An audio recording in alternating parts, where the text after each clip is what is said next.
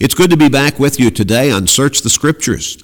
What a blessing we have to have God's Word, literally His will, His mind revealed to us in the form of His written Word so that we can learn from His teachings what He wants us to do with our lives on a day-to-day basis. Indeed, He provides for us the guidelines and the guidance to help us to live the best life that mankind can possibly strive for. A life of faithfulness before Him in Jesus Christ. What a blessing. We're thankful you're here with us today on Search the Scriptures. We want to encourage you to continue to listen and tell others, and we hope to see you in person soon. It's good to be here today along with Dwayne Kennedy. Thank you, Gary. It's good to be here for me as well and on this program with our listeners to be encouraged by this study that we're having and to encourage our listeners that walking in God is a privilege. God has given us His great grace, and we are blessed to be able to continue in it day by day and to study His Word. And it's also good to be here with Dennis Stackhouse. Thank you, Dwayne and Gary. I'm certainly blessed as well to be part of this program as always. And really, I think, Dwayne, you said it very well. What a wonderful thing for any individual in this life to realize they belong to God. What a blessing that is, and how we are saved by His grace. Oh, if we could just impart that kind of excitement, that kind of passion, that kind of feeling toward God in every life, what a difference it would make in this world. Amen. It certainly would. We want to remind our listeners that they can always receive a copy of this program or any of the programs in Search the Scriptures for free. We will send them to you on a CD, and when we say free, we mean exactly that. We don't want you to send us anything. We'll take care of all that. We'll even pay the postage. All you have to do is contact us and ask us for them. And as always, we'll give you the information on how to do that at the end of the program today. Fellas, we're going to finish this study that we've been at for about three weeks or so now. We've been asking the question, what if you had only 24 hours to live? Yes. A frightening prospect for a great many people. Yes, it is. And yet, while we've looked at it from that negative perspective, what would the person who is not ready to meet his Lord do if he knew he had only 24 hours to live? We've also looked at it from the perspective of what if you had only 24 hours to live and you were right with the Lord, but you knew people who were not ready.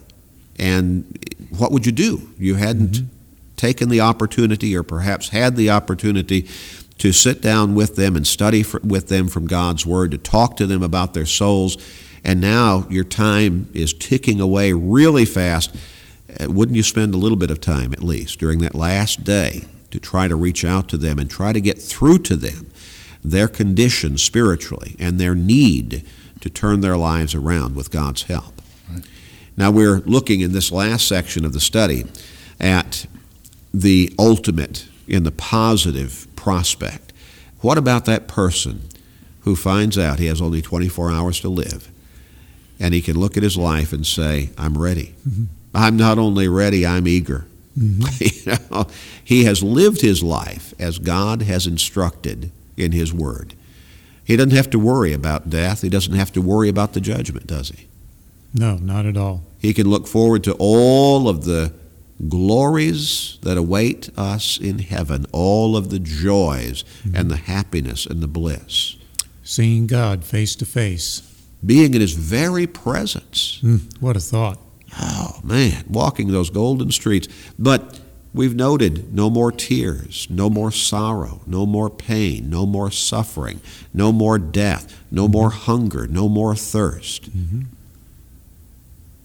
None of all of those terrible conflicts that we face in this world, fightings and wars and arguments and all of that, none of that's there. That's right. And we can look forward to that when we've lived our lives as God would have us to. Yes. No, Dennis and Gary, all of us understand what it means to live for or work for something worthwhile. We get this thing in our head that I want this, and I'm going to work for it. I'm going to do what I need to do. But for the Christian, they are on the brink when they are about to die of finally realizing the things that they have lived for all their lives, that they have worked for, that they have sacrificed for, that they have served for. It's coming. It's here. And I can't wait. Mm-hmm. No longer just teaching in the Bible. Right. It's about to become reality. That's right. Absolutely right. Now, let's go back to 2 Corinthians chapter 5, and let's look at verses 1 through 8 again. We won't spend a great deal of time on that. We looked at it fairly quickly at the end of the program yesterday, but we want to go back and touch on that again. Dwayne, how about reading that for us? For we know that if our earthly house, this tent, is destroyed, we have a building from God, a house not made with hands, eternal in the heavens. For in this we groan, earnestly desiring to be clothed with our habitation, which is from heaven, if indeed, having been clothed, we shall not be found naked. For we who are in this tent groan, being burdened, not because we want to be unclothed, but further clothed, that mortality may be swallowed up by life. Now he who has prepared us for this very thing is God, who also has given us his Spirit as a guarantee. So we are always confident, knowing that while we are home or at home in the body, we are absent from the Lord, for we walk by faith, not by sight. We are confident, yes, well pleased rather to be absent from the body and to be present with the Lord. Now, as we talked about briefly yesterday, Paul is laying out the scenario that here we are, and again, we can apply this so well to what we're talking about in this closing section of our study. He says we're living this life, and we've got this physical body, and we got problems in this life, don't we? Yes. And we can look at various texts of Scripture that indicate that, talk about those problems, but you know, one thing is the pain, the difficulties, growing old, all of those kinds of things, the illnesses. But Paul says we're in this earthly house, this tent. He's talking about our physical body, our physical life. And he says we're looking forward to getting into that new home that God has for us, the spiritual body. In verse 2, he says, in this we groan earnestly. Not the idea of groaning and suffering, but groaning in anticipation, earnestly desiring to be clothed with our habitation which is from heaven. And he goes on and he talks about, again, very descriptive language, this physical body in which we live. In verse 4, we who are in this tent groan, being burdened. Well, because again, in this physical life, we do carry burdens that are related to living physically, don't we? Yes, we do. But looking forward to heaven, we're looking at our mortality being swallowed up by life, as he puts it at the end of verse 4 there. We're always confident, verse 6, knowing that while we are at home in the body, we are absent from the Lord. Now, think about that. Okay, we're here, and Jesus said that we can live a full and abundant life as long as we're living faithfully to him, John chapter 10 and verse 10. But Paul says, but as long as I'm here in this world, as blessed as God makes it for me, I'm still away from the Lord. I'm still absent from him in reality. I'm not in his presence. Mm-hmm. And verse 8, again, we see that we are confident, yes, well pleased, rather to be absent from the body and to be present with the Lord. So again, looking forward to the time when we can leave this life and we can be there in heaven with God the Father, God the Son, God the Holy Spirit in eternal life. You know, Gary, that phrase there again in verse 2, earnestly desiring to be clothed with our habitation, which is from heaven. In other words, getting into that spiritual realm, heaven itself. I heard a story years ago about a Christian woman who was near the point of death. She was in the hospital, and one of the members from her congregation went to visit her, and just before he got there, the doctor had told this individual she may not live another day. She was that close to the point of death. And before this individual from the congregation went in to see her, he got that message himself from one of the nurses. Well, she's at the point now we think she probably has less than 24 hours left, as we're talking about in this series. And of course, he's thinking, oh my goodness, what am I going to say? Yes. I walk into the room of someone who has that knowledge. What can I possibly say to cheer her up or to encourage her? Well, he went in, still not knowing quite what to say, and he said, as soon as he got through the door and this lady saw him, she just straightened up and said, oh, I may get to see Jesus before morning.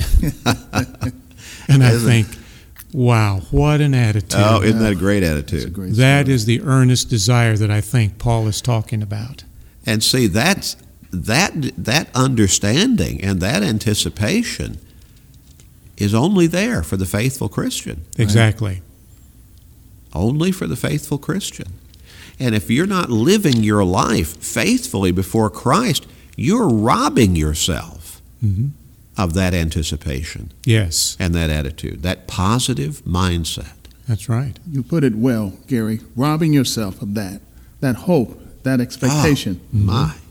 That anchor for your life. Dennis, how about reading 1 Corinthians chapter 15 and verses 53 through 57? For this corruptible must put on incorruption, and this mortal must put on immortality. So when this corruptible has put on incorruption, and this mortal has put on immortality, then shall be brought to pass the saying that is written, Death is swallowed up in victory. O death, where is your sting? O Hades, where is your victory? The sting of death is sin, and the strength of sin is the law. But thanks be to God, who gives us the victory through our Lord Jesus Christ. There again, the faithful Christian can look forward, not in fear of death, but he can look forward because, it's like reading the last chapter of the book first. Mm-hmm. The faithful Christian knows, I've got the victory waiting. I'm going to win. Mm-hmm. You're going to die physically. You got only 24 hours to live. Yeah, I know. I'm going to win. Yeah. It's like going directly to 1 John 5, verse 13. Yes. There John tells his readers, you can know that you have eternal life. And so you can still continue to believe in the name of the Son of God. Yes, absolutely. How about 1 John chapter 5 and verse 4? For whatever is born of God overcomes the world, and this is the victory that has overcome the world, our faith. Overcomes the world. The faithful Christian, the person who lives his life in faithfulness to his Lord and Savior Jesus Christ. Overcomes the world. Amen. How many times do people live their lives burdened down by the conflicts that this world presents them?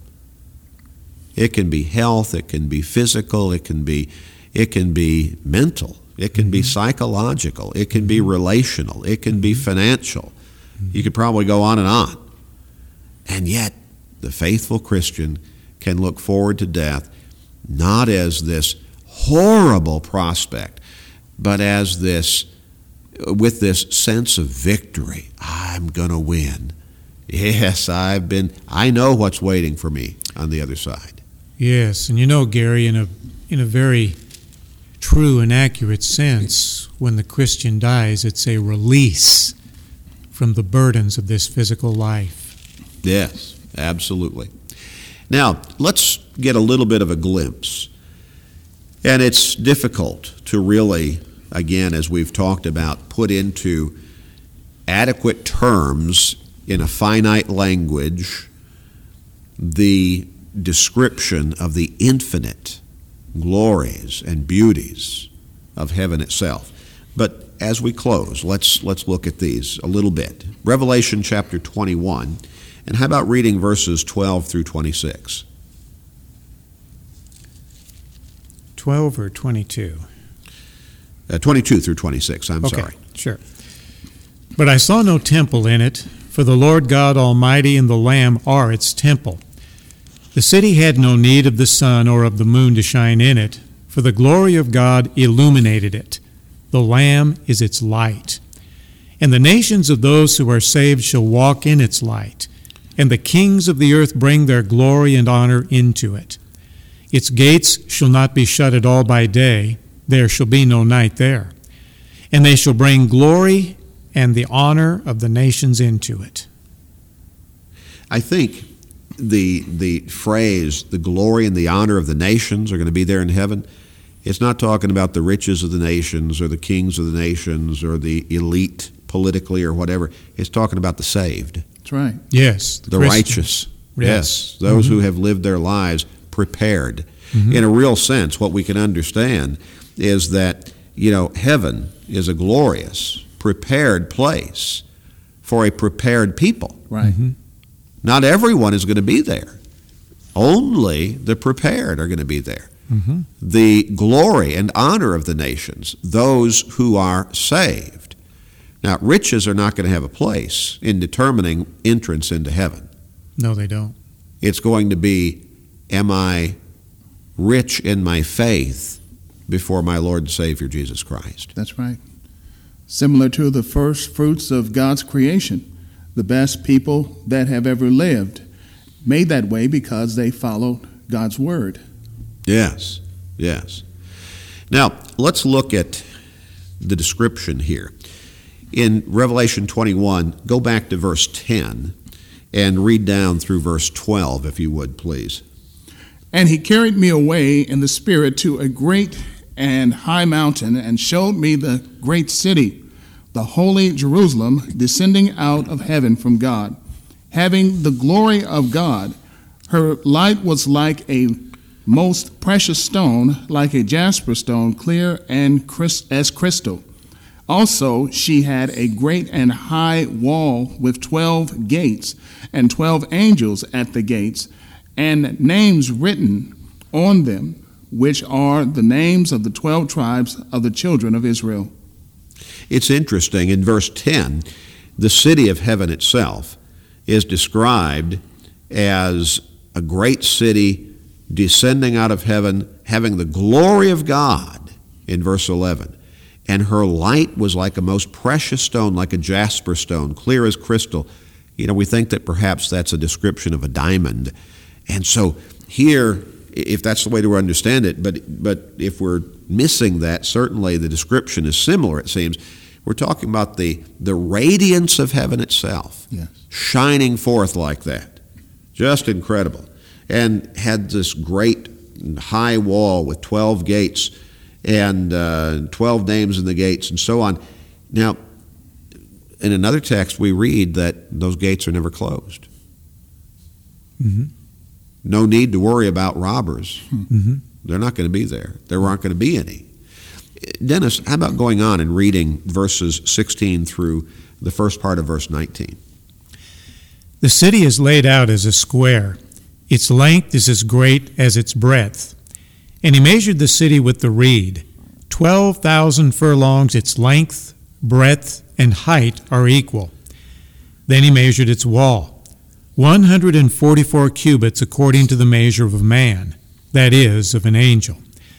The construction of its wall was of jasper, and the city was pure gold, like clear glass. The foundations of the wall of the city were adorned with all kinds of precious stones. And then it begins to list those stones that the foundations of the wall of the city are adorned with. Now, notice there, the city is laid out as a square, but actually it's a cube, isn't it? Yes. Its length and its breadth and its height are all equal. It says 12,000 furlongs each. That's about 1,380 miles.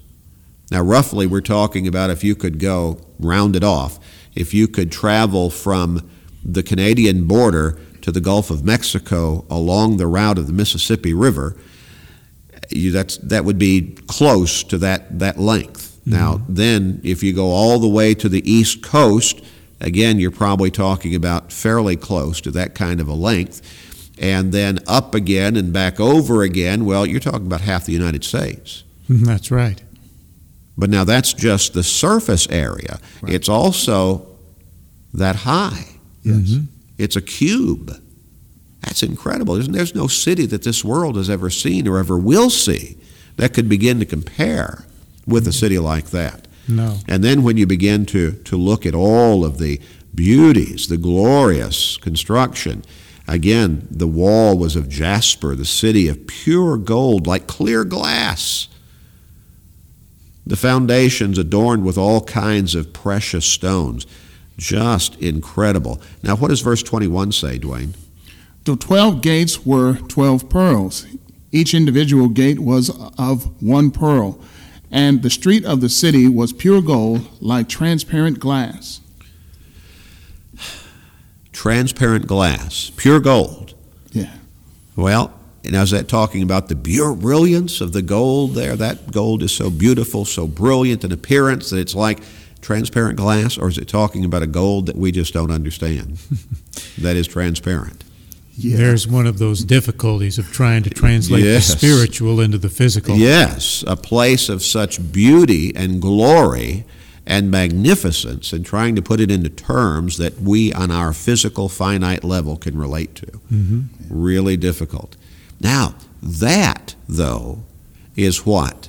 That person who has only 24 hours to live, but he's ready for the judgment. He's ready for eternity. That's what he can look forward to. Heaven, a city unique in size, unique in glory, and unique in purpose.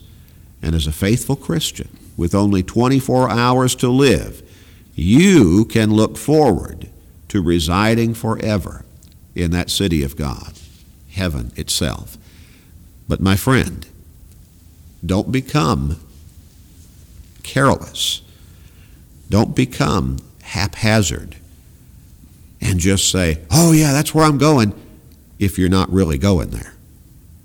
Are you walking that straight and narrow road that Jesus talks about in Matthew 13 and chapter 7 and verse 13? Are you walking that straight and narrow way? Or are you taking the broad way that leads to destruction, which is also in that same text, verses 13 and 14? We would love to help you walk that road that ends at the gates of heaven and ushers you through those gates to be with Jesus and God forever. Contact us and ask us for that free Bible study, and we'll be glad to send it to you. And you can read of God's way to heaven.